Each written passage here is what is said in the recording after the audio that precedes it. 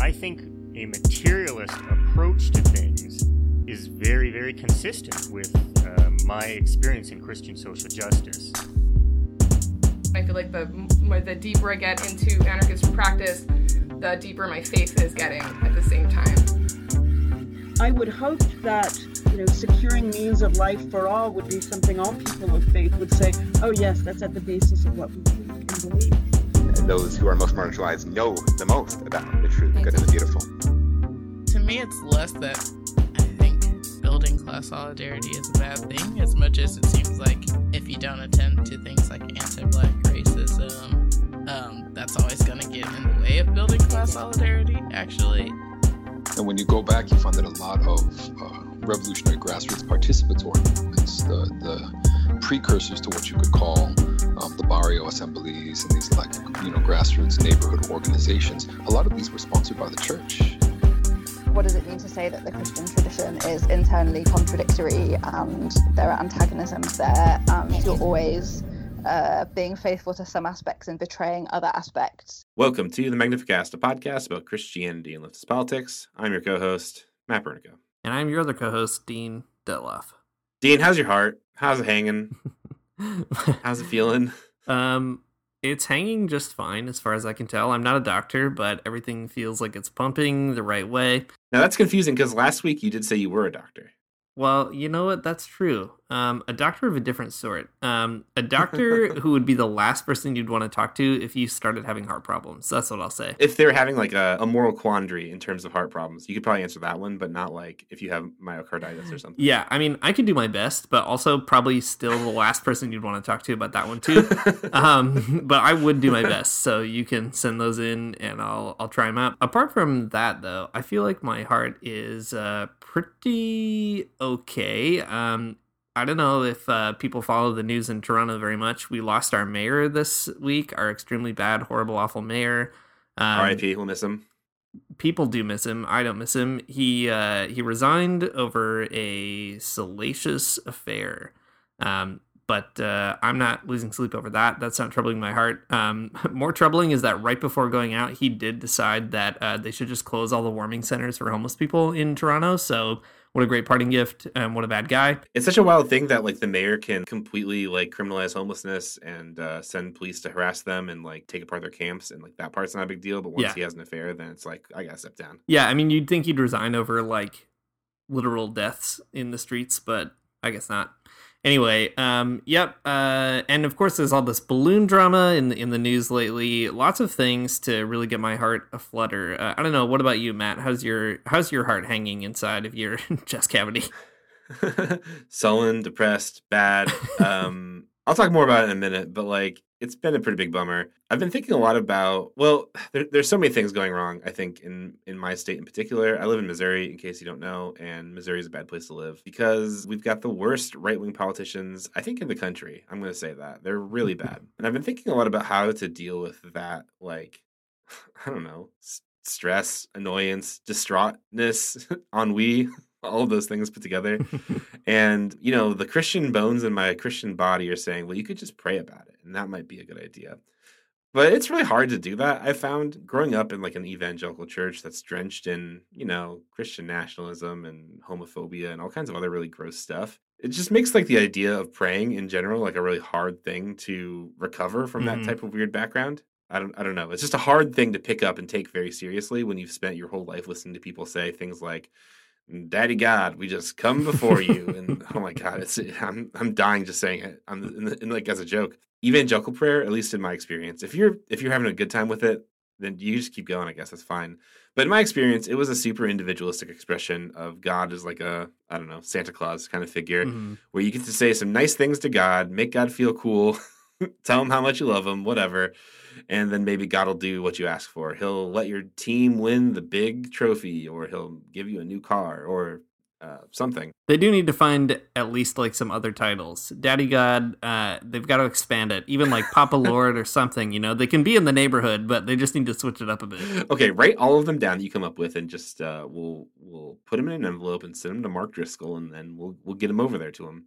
And he can try him out, just, workshop him on the floor of his bad church, I'm sure. He can try him out, but his ones will be too masculine. They'll be like Gladiator Zeus, or some other absurd hypermasculine thing. We need to find like a very run-of-the-mill, middle-of-the-road evangelical, like Rick Warren. I feel like we could send the list to him. He can get it out to all the relevant parties, and we can go from there. Yeah, that's true. Mark Driscoll's would be really masculine. Dear God, who's scaled the aggro crag of my heart. That's Mark Driscoll's for sure. UFC Ultimate Fighting Christ. There we go. Now we're talking. All right, these are good. But for me, they're doing nothing, and I think that's a problem still. So I have all these weird hangups about praying, and I feel like I'm sure a lot of other people feel the same way. It's hard, right? I've been thinking about it a lot more lately, though, mainly because of all of the seemingly endless bad things that are happening in my state. My state politicians, like I said, are probably the worst. So let me tell you about some of the greatest worst hits from Missouri this week, and maybe why I should pray about them. Missouri state representatives have spent a lot of time in the last few weeks proposing new bills against CRT in school, which is annoying and stupid culture war stuff.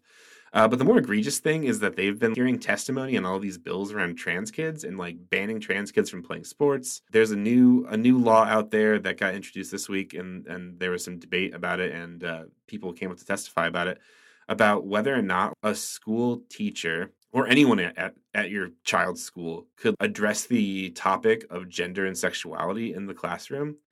And the idea behind this law is that they can't. The only way that they could do that is if they were a trained mental health professional and that they have a signed consent form from the parents. I mean, it's so stupid because clearly if you have a teacher and her name is Mrs. Johnson, too late. You've already figured out some things about her, her life that maybe might be against the law. Missouri state senators definitely can't figure that part out. So that's all been really awful. There are all kinds of trans kids in our community that this will necessarily hurt, and that is very bad. And I hate it. It's deeply depressing. The other thing that really sucks that I've been thinking a lot about this week that's been definitely breaking me a bit is that the state of Missouri, they carried out their third execution since 2023 started. So they murdered a guy named Leonard Raheem Taylor. He's been on death row for quite a long time. He supposedly had killed his ex-girlfriend and her children, but there was new evidence brought up by his attorney that suggested he wasn't even in the state at the time that happened, and they were pleading with the state of Missouri, the governor, to give him a stay of execution so that they could review the new evidence, right? Not necessarily saying that he was innocent, but just to review the evidence, and they didn't even give him the stay of execution, and then they murdered him 2 nights ago. And wow. I don't know, man. It's just a lot to think about. He maintained his innocence the entire time throughout it. And it just it just breaks me to see people be so awfully callous when somebody's asking for mercy. I don't know. It's beyond belief for me. It's not beyond belief. I believe that it happened, and I think it is pretty much par for the course. But I don't like to think that it happened. It's hard for me to imagine being in a place where I could make that kind of decision. That's it's wild, right? Okay. So anyways, all of these things I think are happening in my brain, and I'm trying to figure out how to deal with them, and it's very hard. So I thought that maybe one way I could get myself more acclimated to the idea of prayer again, and maybe seeing how that works in my life, is thinking about some of the best prayers in the Bible, the imprecatory Psalms. If you're not a church person, the Psalms are a book from the Old Testament that's basically a collection of songs. These are the greatest worship hits from the day, I guess. Your WoW CDs. Your WoW CDs, that's right. The Psalms are linked to the biblical figure David, but I don't think anyone really thinks that David wrote them. Authorship is complicated in the Bible. Don't ask me. But anyways, that's the consensus, I think. Who knows? Not me. Not me. I'm not a biblical scholar, and I'm never going to be. But the prose within the Psalms are really interesting. They have lots of different genres and tones, and, some of them are cool, and some of them are confusing. But there's a set of psalms that are known as imprecatory psalms. Those are the psalms that express anger for the people who do wrong in the world. And sometimes they express a lot of anger for God, even, for letting people do wrong, which is interesting. Something that is also hard for my Christian brain to wrap my mind around, but maybe I should. Anyways, they're usually asking for God to punish somebody pretty brutally in some interesting ways. So here's a quick Psalm snippet, in case you need one, if you're not familiar. This is Psalm 58, a piece of it. Psalm 58 says, "Break the teeth in their mouths, O God. Lord, tear out the fangs of those lions. Let them vanish like water that flows away. When they draw the bow, let their arrows fall short. May they be like a slug that melts away as it moves along. I don't know, man. That's pretty good. I think it's great. What I like about the Psalms is that they're real in a way that like evangelical prayer just is not real, right? Instead of asking for your favorite team to win the Super Bowl, or I don't know if this is one that you ever heard, Dean, but in my evangelical church, people would always be asking for God to just have a hedge of protection around you, you know? Oh yeah, I've got a lot of hedges. Yeah, for sure. I did do a lot of hedging. Praying for God to give you a hedge of protection is one thing, but asking God to make someone like a slug that melts away is like something on a whole different level. So I think you can probably see the appeal. I mean, I don't know. To me, the the superiority here is pretty clear. They are pretty intense. Some of the imprecatory psalms are, I don't know, difficult even to read and like feel like, oh, it's great that they're in the Bible, and we'll talk about that more as well. But for example, like there's one psalm, the number's escaping me right now, but famously, it's probably the most famous imprecatory psalm, but the psalmist asks God to dash the babies of their enemies on the rocks. Pretty intense. Yeah. Not a great pro-life verse. But yeah, lots of things like that, like really sort of violent images. And it's important maybe to contextualize all that too, right? They're written in a context of the ancient world, and there is a lot of war and a lot of oppression and a lot of violence and things that are kind of going on. So maybe helpful to think through that the context of the Psalms is always sort of in the background there. But yeah, they are unsettling to read if you are a like modern person living in a liberal bourgeois democracy like me. I think that's right. Yeah, some of them are hard to read, absolutely. And that's just a tension that I guess we have to deal with because it's, you know, that particular type of literature. And I don't know. Sorry, deal with it, I guess. I know I am. The imprecatory Psalms, though, I think are interesting because they're often kind of reflecting on a lot of themes that our podcast ends up reflecting on as well, like political injustice or oppression. Lots of themes in there about the abuse of poor people by people who are rich. And despite their brutality, which is very real, they do give a particular language to express like lots of grief, lots of frustration, and lots of rage. And I don't know. To me, that's helpful. You know, there's something cathartic about it. We'll talk more about that, I guess, in a little bit.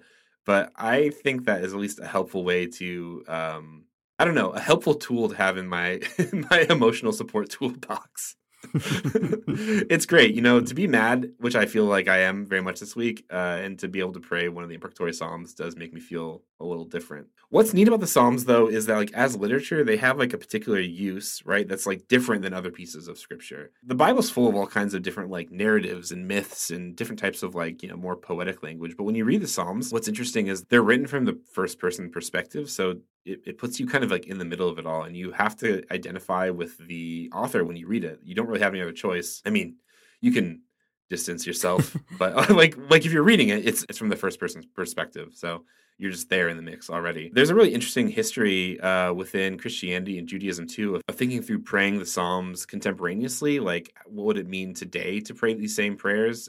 Sometimes it's a little bit too intense. Sometimes it's just intense enough. One of the most interesting ways to me, and I think to this podcast, is the way that Ernesto Cardenal's book of poetry called The Psalms did it. Cardinal takes the imprecatory Psalms from Scripture and he rewrites them within the context of a pre-revolutionary Nicaragua. The book was published in English in 1981, and it was published in the Spanish edition was in 1964. So that's important to know because in the timeline of the Nicaraguan Revolution, that's before the revolution. It's before Cardinal was like even like a Marxist. So kind of an interesting bit here. Anyways, it deals with a lot of the themes around justice and sort of building a society that is, you know, more in line, I guess, with like the values that Cardinal saw within Christianity. Personally, I think the book gives me a lot of direction, I think, in how to think about prayer and specifically with regards to the Psalms. It gives me some different language, right? Like in the Psalms, it has we have like lots of ancient language that we're using to talk about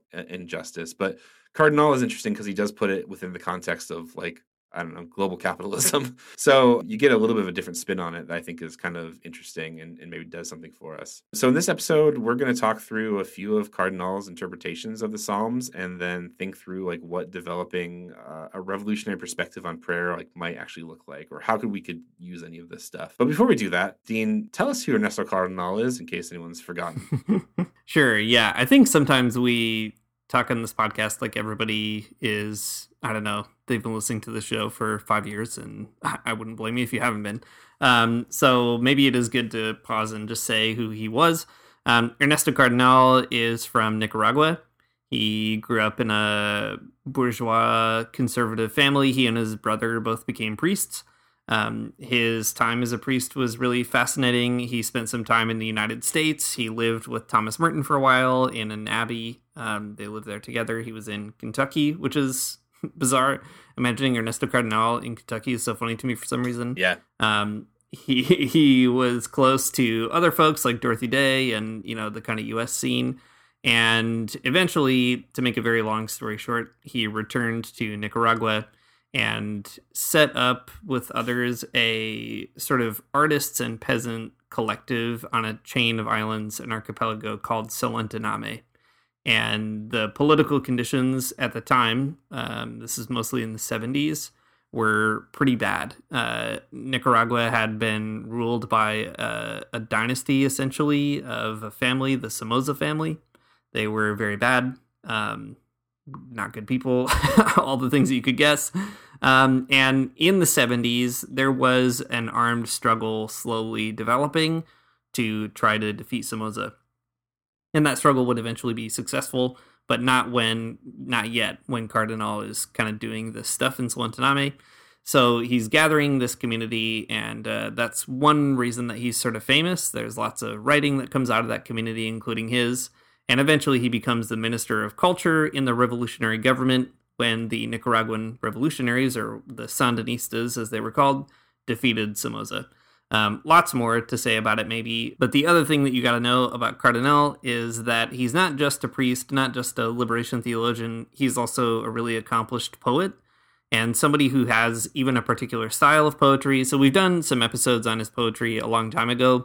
He was sort of a modernist poet, really interested in, kind of playing around with contemporary language, contemporary forms in poetry. So kind of an avant-garde poet as well, which is very cool and really neat. Maybe the best thing that you could listen to if you want more on that is an interview we did with a guy named Stephen Hennigan about his book Sandino's Nation, which I'm going to read from in a minute.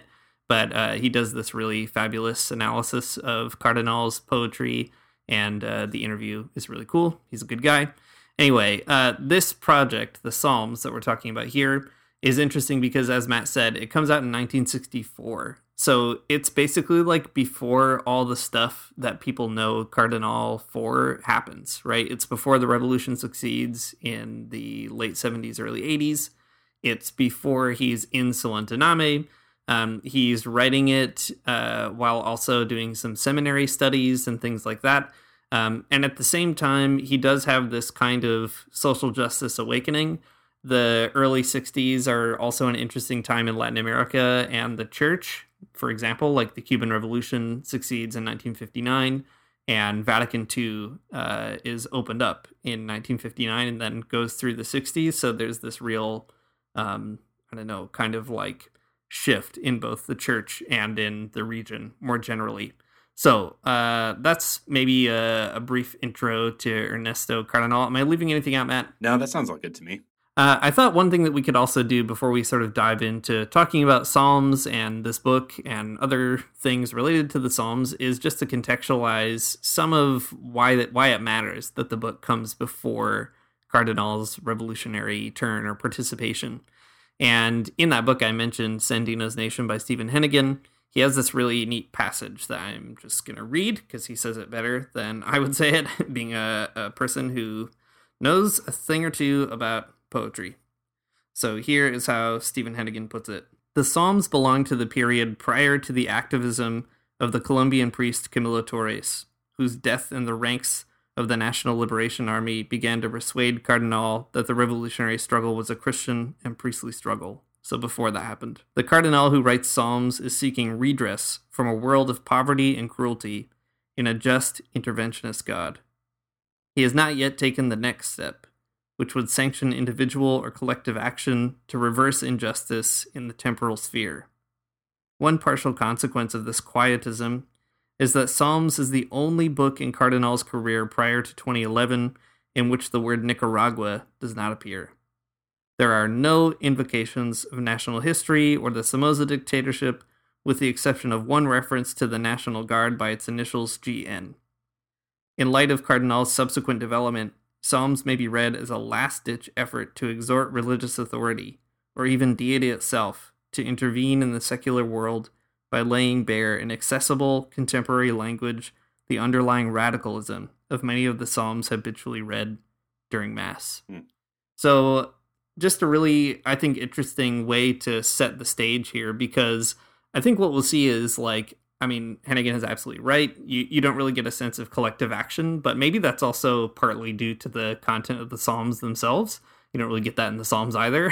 So, interesting things there. But what you do get is, I think, positively stated maybe, this real attention to what is radical in the Psalms. And also Cardinal is sort of choosing Psalms to rewrite in contemporary language that say something about a situation of injustice, that say something to a person suffering under dictatorship in Nicaragua. So it's maybe a kind of immature book in many ways, right? It's politically early, it's early in his own poetic development and so on.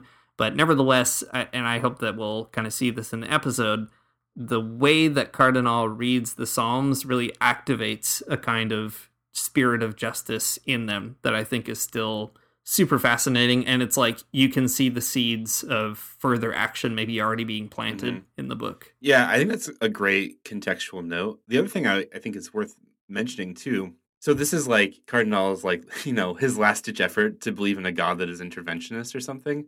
But what's interesting though is that in his other poetry that comes along later, you see how he works that particular tension out. I don't want to get too far ahead of ourselves, but I do want to, well, no, I'll leave it for later. Remind me, Dean, to come back around to talk about the poem, The Mystical Letters of the FSLN, because I think that actually is an interesting meditation on that same problem. But yeah, it's my favorite poem, so I will remember. Okay, great. What a way to build some tension, some dramatic tension on a podcast. Remind me to tell you about this thing later. Remind me to tell you about this poem from a poet that maybe you've never heard of. Yeah, exactly. Okay, so cool. That's some great stuff there. Let's talk more about, like, we'll get to the good poems in a second and about the Psalms. But let's talk about, like, the ways that we've encountered the Psalms in the past. Maybe that's a good way to get it started, right? Because Cardinal seems to think that there's something there that will give us some type of solace, right? That gives us some kind of catharsis, or it suggests that God will make things right. But I think what's interesting to me, at least, is in my particular evangelical upbringing, at least, I don't think I really ran into the imprecatory Psalms very much, which is wild because, you know, at church, I did it all, man. I would go to Bible study.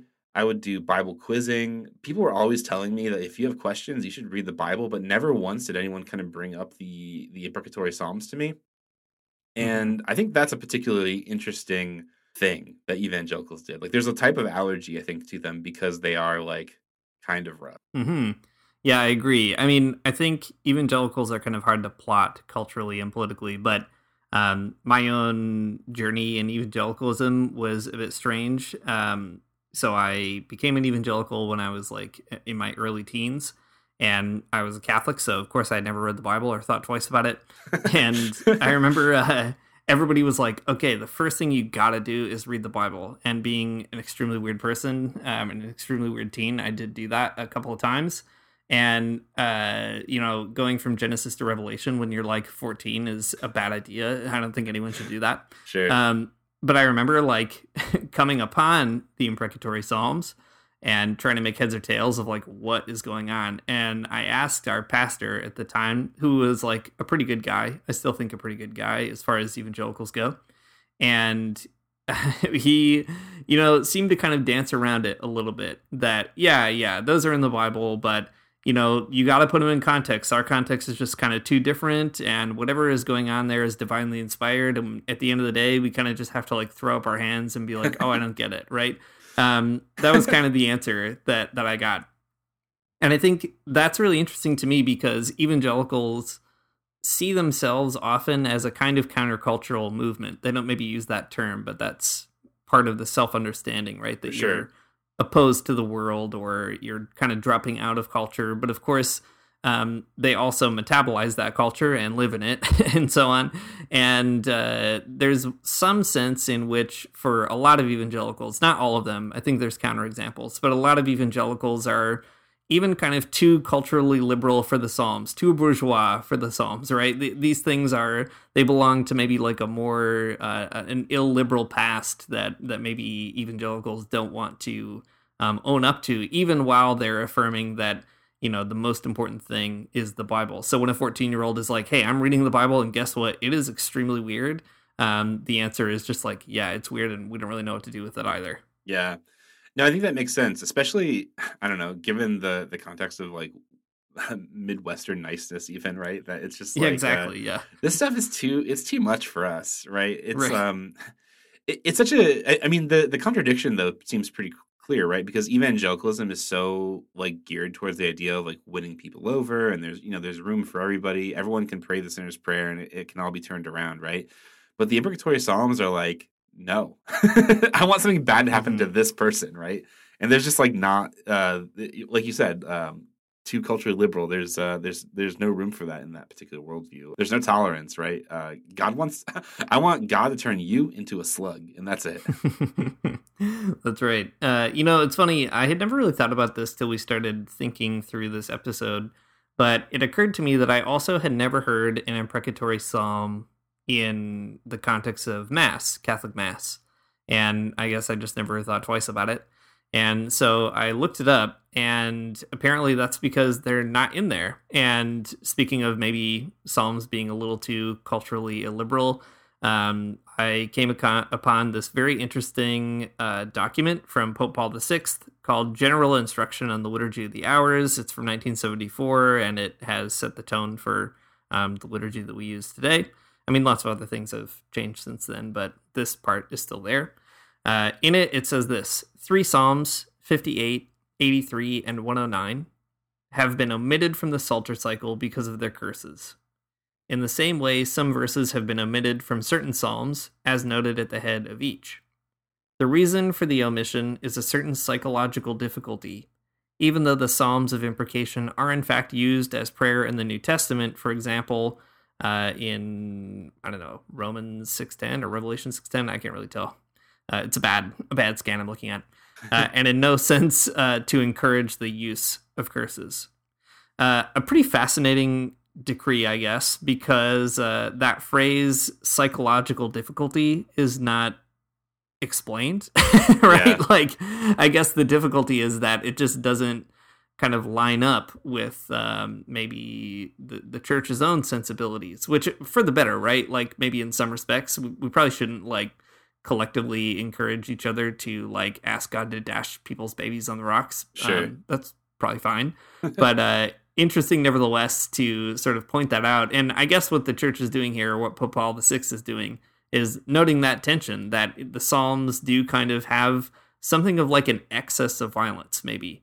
And you kind of have to like keep a lid on that, I think, in the context of the liturgy. So, there's something challenging and radical about the imprecatory Psalms. And I wouldn't say that like, oh, we have to sort of liberate them from being covered over necessarily by these kind of sensibilities, right? Like in some ways that is like a very mature thing to do, to say we don't really need to say these in community. But at the same time, like, they're part of the text, and it is very interesting to sort of see what they do and what can be done with them and so on.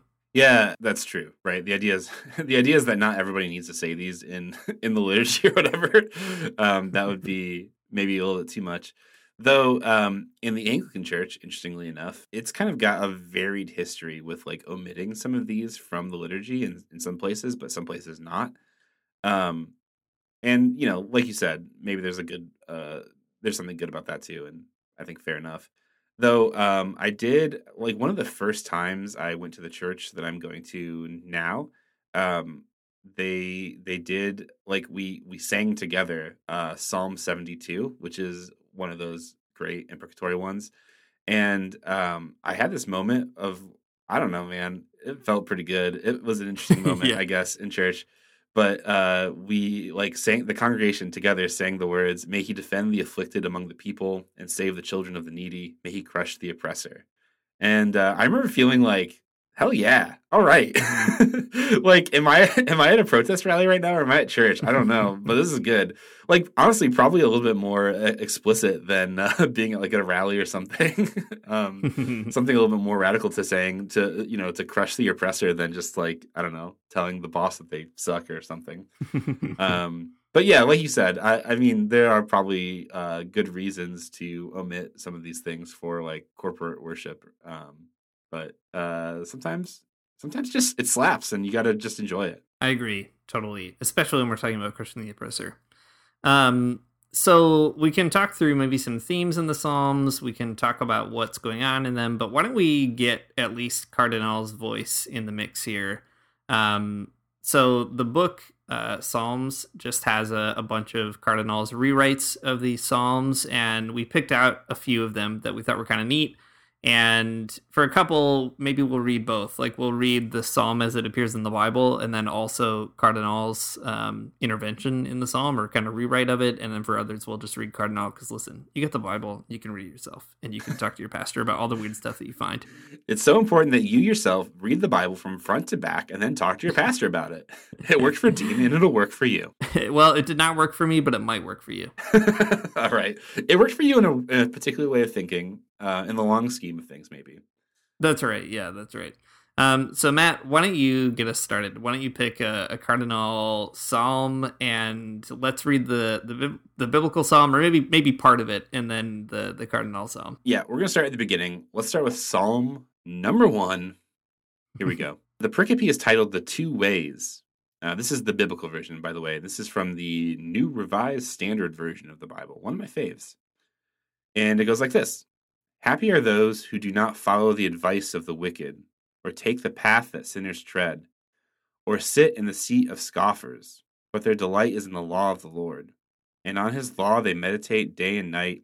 They are like trees, planted by streams of water, which yield their fruit in its season, and their leaves do not wither.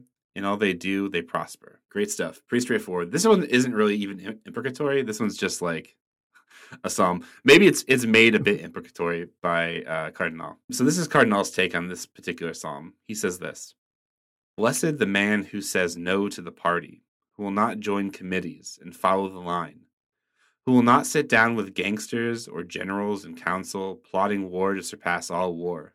Bless the man who will not report brother or sister, neighbor or friend. Bless the man who coughs at commercials, defies the radio, and knows their slogans for lies. He grows by the river of life." Love it. I know, this one's cool. Snaps. The psalm itself, right? It's got a lot of words in it. You don't want to take the path that sinners tread, and so on. You don't want to sit in the seat of scoffers. But Cardinal takes this whole thing and kind of like hijacks it and makes it about something a little bit more applicable to the lives of people, I think, in an interesting way, right? And this is about people who say no to the groupthink of the parties, which, you can imagine by this time means like, the Somoza regime. People who don't negotiate with gangsters, or like just jump on the bandwagon with like other people who are plotting out like all-out war. It's good. It's good stuff, though. I like the stuff though about the man who coughs at commercials, with the idea of rejecting even like the ideology of capitalism and stuff like that. It's fun. Yeah, I agree. It is fun. It's nice to see, I think, the psalm come alive in a different context as well. It's clearly somebody reading the psalms and then also being like, what am I supposed to do with this in an interesting way, and putting it to work. We'll read some more psalms as we go, but maybe we can at least start by talking about kind of what's going on with Cardinal's reading. So, one thing I was thinking about with the Psalms is there's kind of a temptation to read the Psalms and maybe paint on whatever characters we have in mind as kind of blank canvases. And before we were recording this episode, Matt had reminded me that when Obama was elected, there was a handful of right-wing Christian evangelical types who prayed imprecatory psalms against Obama. And it's really fascinating to think about that, right? That they're sort of doing in a like gross way what Cardinal is also doing by seeing in the psalm some kind of language and then trying to like map it on to some contemporary situation. But I think what Cardinal is doing is more interesting for two reasons. The first is that he's not just kind of saying the psalm by rote, like not just repeating it and then like assuming you'll fill in the blank with like, I don't know, Somoza or somebody else. But he's like rewriting it entirely to sort of create a new literary world or like a new context in which the words are sort of more true maybe for him. And I think also, you know, it's true that authorial intent, it's not real. The death of the author, there's nothing but the text. All the postmodernists are right. But at the same time, it does feel like Cardinal is grasping at something that is sort of more true in the Bible as a theme, right? This dream of justice, this subversion of the war councils and so on, than, let's say, the right-wingers against Barack Obama or something like that. And I think that testifies too to Cardinal's desire to not only intervene in his time, but also to be trying to like authentically hear something that is, you know, pulsing through the text and not just put the text to work, but like re-say it in a way that makes it true in a more immediate sense, which is, you know, not what an evangelical is doing by sort of just applying it, you know, in kind of like a copy-paste format onto their social reality. Yeah, that's right. So I think there's two ways of thinking about this. We're talking about like what Cardinal is doing kind of like formally here with poetry. And kind of like, you know, taking the biblical text and then sort of twisting it in this particular way or hijacking it. And at least one way we could talk about that is with a particular French word called détournement, a really poorly pronounced French word by me. But détournement is like we've talked about it before in the podcast for sure, but it comes out of this radical left tradition of the Situationists, who were, well, we don't have to get into the depths of it. You can use Wikipedia yourself and look them up. But the Situationists were like a group of these like weird sort of like artists / philosophers / activists who thought that the appearance of capital is like so strong that people don't even really know what the real world is anymore. And to break people out of the brain prison that is capitalism, they would do these things, détournement, or like they'd create situations. They would hijack like a usual everyday kind of thing and make it say something revolutionary to them.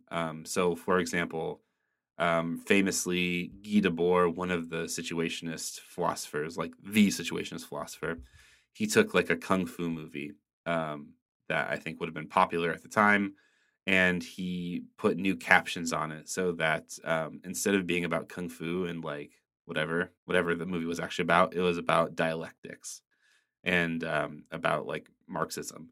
And the movie was retitled "Can Dialectics Break Bricks?" Pretty great. You know, they do all kinds of things too, where they would, you know, like change the words in the caption to a comic or something, right? So the idea is that you would take something that has a particular cultural form that people kind of come to know to expect or something, or they know like what it is, and then you hijack it so that it says something different, like you said, maybe more true. Which makes me think too. There's a book that I think we talked about in this podcast a very long time ago, but I can't quite remember, called "Faith of the Faithless" by Simon Critchley, who I like a lot, and I like the book a lot too. You've read that book, Dean, right? We've talked about this before. I have. Okay. In that book, I think other people do this too, but Simon Critchley, who is kind of like this interesting, I mean, he's a philosopher for sure, but he does a lot of stuff with literature and music and cultural studies as well. He has a really great book about David Bowie. That's besides the point. Anyways, but in this book, Faith of the Faithless, he breaks down this word truth, and he kind of compares it with this word troth, or like the back part of the word that comes from betrothal, right? And he talks about the ways that truth has, you know, less to do with like facts that are binarily true or false, but they have more to do with like the general feeling. Like, do they go along with, do they kind of bear witness to, are they like engaged with this particular understanding in the world? And I think that like evangelicals have taken the Psalms and they've made them about Barack Obama or something. But like those don't have the same type of troth as when Ernesto Cardinal does it, right? In this past psalm here, when he's talking about like who are like the blessed people in society or whatever, right? There's a certain like resonance between the way the psalmist talks about them and the way that he's talking about them, right? The person who doesn't go the way that sinners tread, the person that says no to commercials, that says that they're not going to rat out their friends or their sisters. There's a different resonance, I think, between that than like just sort of like clumsily reading the psalm to be about the president you don't like or something. Mm-hmm. I think that troth piece is really helpful too, right? Just to get at what does it mean to be faithful, maybe to the text, and Cardinal is showing an interesting way, not just by repeating it, but doing something with it. Let me read another psalm, and then we'll continue here. So I'll read the psalm itself first because the psalm's not too long. It is Psalm 4, and the English heading is the same as Cardinal's heading, which is Answer Me When I Call. So the psalm originally says, Answer me when I call, O God of my righteousness. You have given me relief when I was in distress. Be gracious to me and hear my prayer. O men, how long shall my honor be turned into shame? How long will you love vain words and seek after lies? But I know that the Lord has set apart the godly for himself. The Lord hears when I call to him. Be angry and do not sin. Ponder in your own hearts on your beds and be silent. Offer right sacrifices and put your trust in the Lord. There are many who say, Who will show us some good? Lift up the light of your face upon us, O Lord. You have put more joy in my heart than they have when their grain and wine abound. In peace I will both lie down and sleep, for you alone, O Lord, make me dwell in safety. So that's the psalmist. Here's Cardinal's interpretation. Answer me when I call, God of my innocence. You will free me from the torture chamber, the concentration camp, the dark cell of my agony. How long must we suffer them, bullies and leaders, in all their stupidity? How long must we suffer their empty talk, propaganda, all propaganda? Many ask, who will free us from their bombs, their nuclear submarines, their rocket launchers? Lord, brighter than 1,000 bombs, look at us and shine on us. O hearts, sing when you stir them. Oh, sorry. Our hearts sing when you stir them. Your joy is greater than their wine, all the wine at their banquets. I shall sleep when my head touches the pillow. Nightmares will not trouble me. I shall not see as they do, their victims accusing them. I need no tranquilizers, no sleeping pills. You, Lord, are my comforter. You are my strength. And I think, again, just lots of really evocative imagery here. But even down to, I think the line that struck me the most is when Cardinal is kind of updating the metaphors. There's a line in the psalm, the original psalm, where it says, lift up the light of your face upon us, O Lord, which Cardinal translates as, Lord, brighter than 1,000 bombs, look at us and shine on us. And, right, this is being written in the 60s. It's the middle of the Cold War. There's mutually assured destruction going around. It's a kind of absurd time to be alive. Comparing God as being brighter than 1,000 bombs, it's a really, I think, impressive way of both driving home the point in the original psalm and also doing it with a sense of danger, with a sense of how much God overcomes that danger. And, there's something almost kind of perverse about it, even, of kind of describing God as having that light produced by these violent objects. And there's something really trothful, maybe, about what Cardinal is doing there.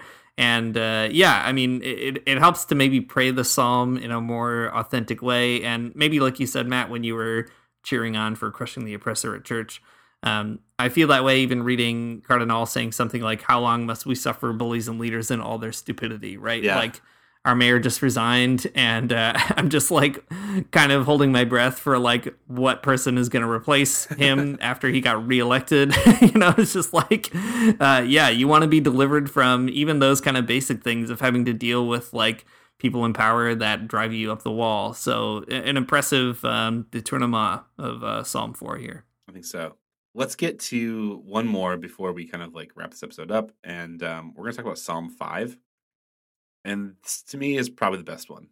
IMHO. Just like Dean did, I'll read the biblical psalm and then I'll read Ernesto Cardinal's part.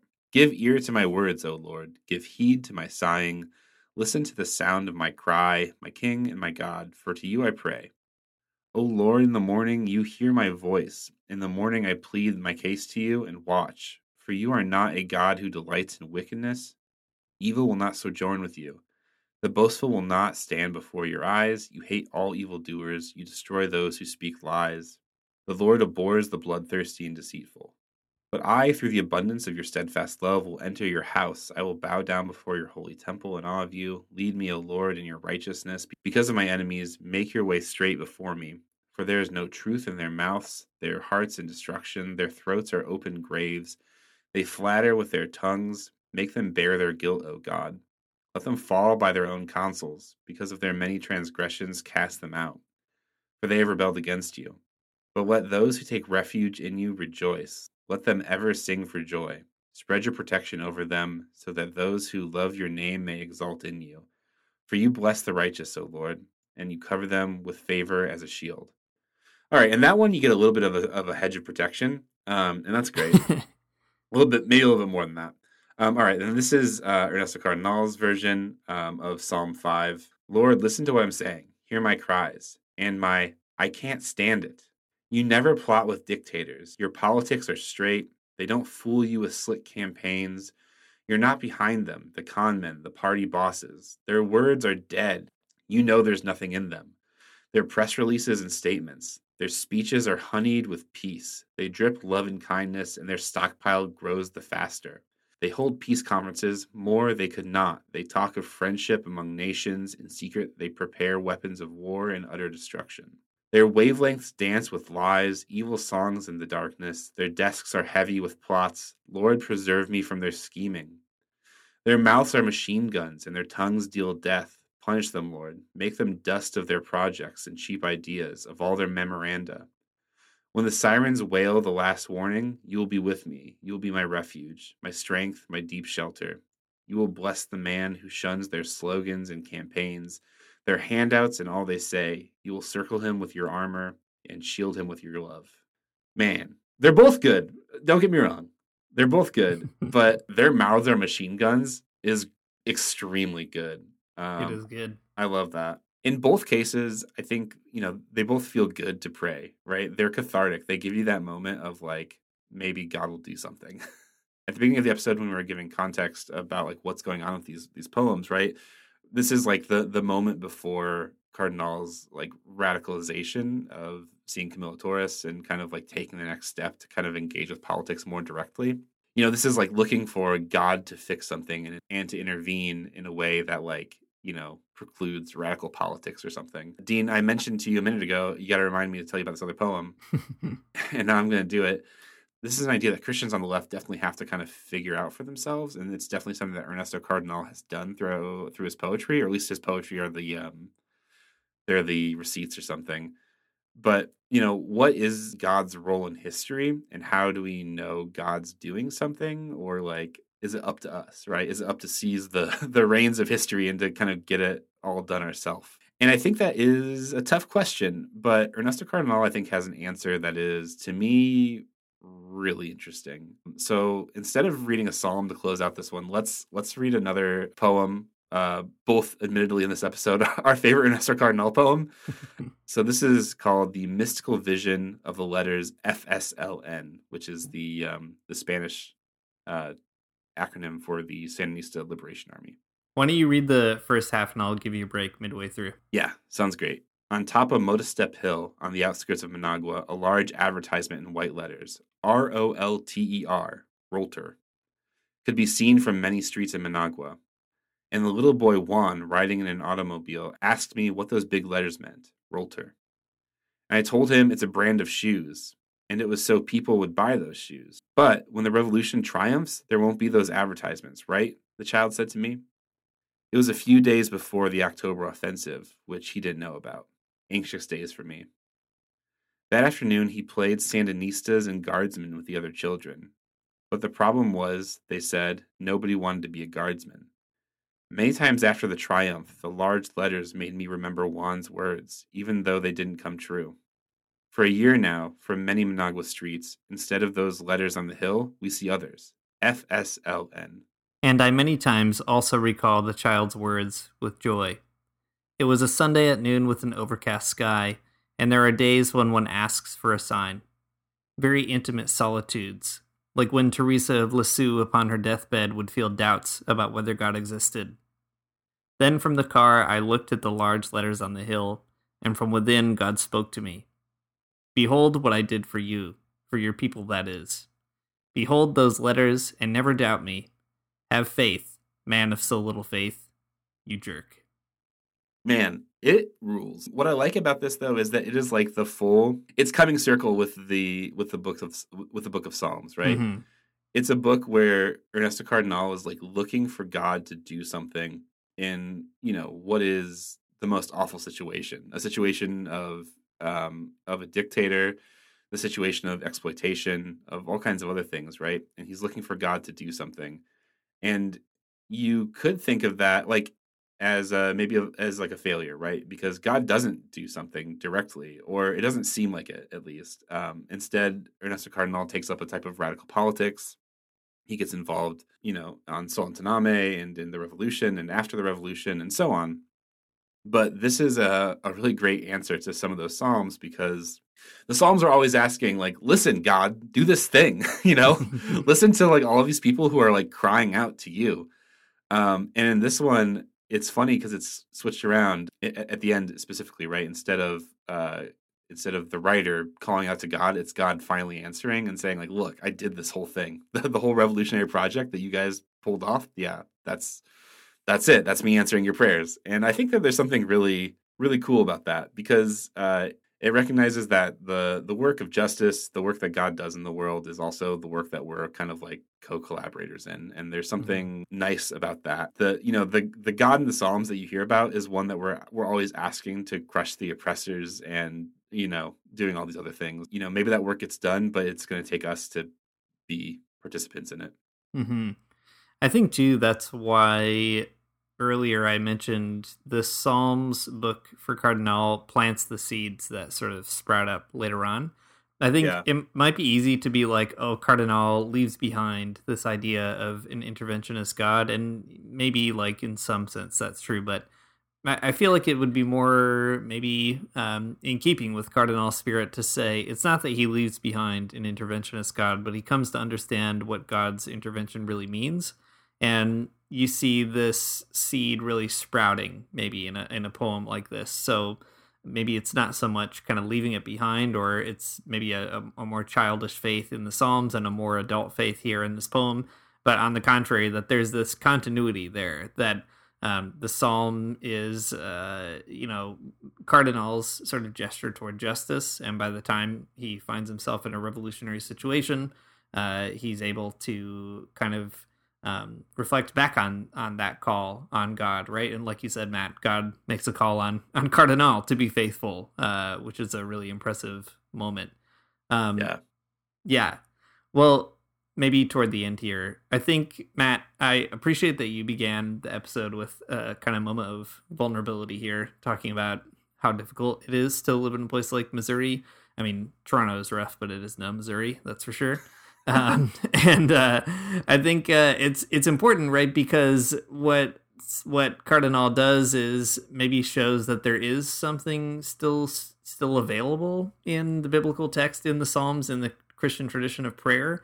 But we do kind of have to do like an interpretive project to sort of discover it. And that is also kind of an act of prayer to try to, to try to do the message, but in a revolutionary way, to try to be like, it's not about sort of translating into better consumer language or something like that, but to translate it into the struggle that we're going through. I think there's like a real example that Cardinal shows there. And maybe that's why I'm also resisting Hennigan's kind of stronger reading of it as like a last ditch effort. I guess I see it more as kind of an opening toward a different way of relating to the tradition.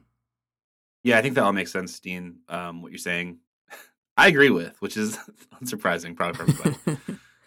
I'm always doing that. All right. Well, to close this episode out, I thought it would actually be cool if we had the man himself, Ernesto Cardenal, reading the text of Psalm 5, but it's in Spanish. And you might not be a Spanish speaker, and that's okay. I'm barely one, just a little bit. I've got a good Duolingo streak going, is all I'm trying to say here in a very humble way. But I think that it might be good just to listen to it anyways. What I've learned from Spanish is that you'll pick up a lot more than you think that you even understand. So here's Ernesto Cardenal reading Psalm 5, and I don't know. Take it with you in the world. Escucha mis palabras, oh Señor, oye mis gemidos, escucha mi protesta, porque no eres tú un Dios amigo de los dictadores, ni partidario de su política, ni te influencia la propaganda, ni estás en sociedad con el gángster. No existe sinceridad en sus discursos, ni en sus declaraciones de prensa. Hablan de paz en sus discursos, mientras aumentan su producción de guerra. Hablan de paz en las conferencias de paz y en secreto se preparan para la guerra. Sus radios mentirosos rugen toda la noche. Sus escritos están llenos de planes criminales y expedientes siniestros, pero tú me salvarás de sus planes. Hablan con la boca de las ametralladoras. Sus lenguas relucientes son las bayonetas. Castígalos, oh Dios, malogra su política, confunde sus memorándums, impide sus programas. A la hora de la sirena de alarma, tú estarás conmigo. Tú serás mi refugio el día de la bomba.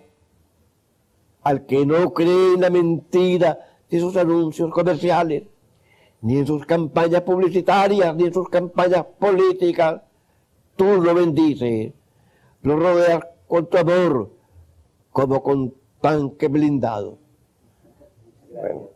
Bueno. Thanks for listening to the Magnificast. If you like what you heard, you can support us on Patreon at patreon.com/the Magnificast. If you do that at $2 or more, you get access to a great Discord community that we have. Lots of interesting stuff going on.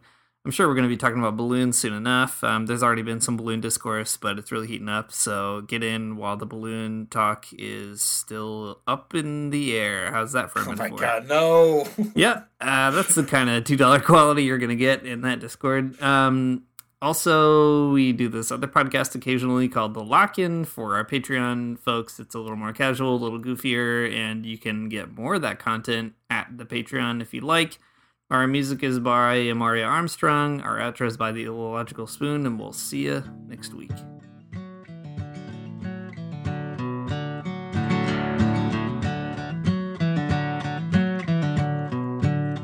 I don't wanna get up for church in the morning, souls alive. Heaven come to earth and there won't be no church. We'll meet down by the riverside. There we'll swim with all creation. Never get tired, never bored. Don't worry, someday there'll be no dam between us and our Lord.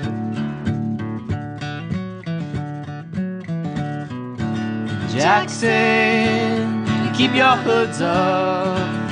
Keep your hoods up and you stay up late. In Jackson, you keep your hoods up. Well, you keep your hoods up and you stay up late. Oh, don't mind a cold night, but we might mind if you leave too soon. So come on now, it's still early. At least I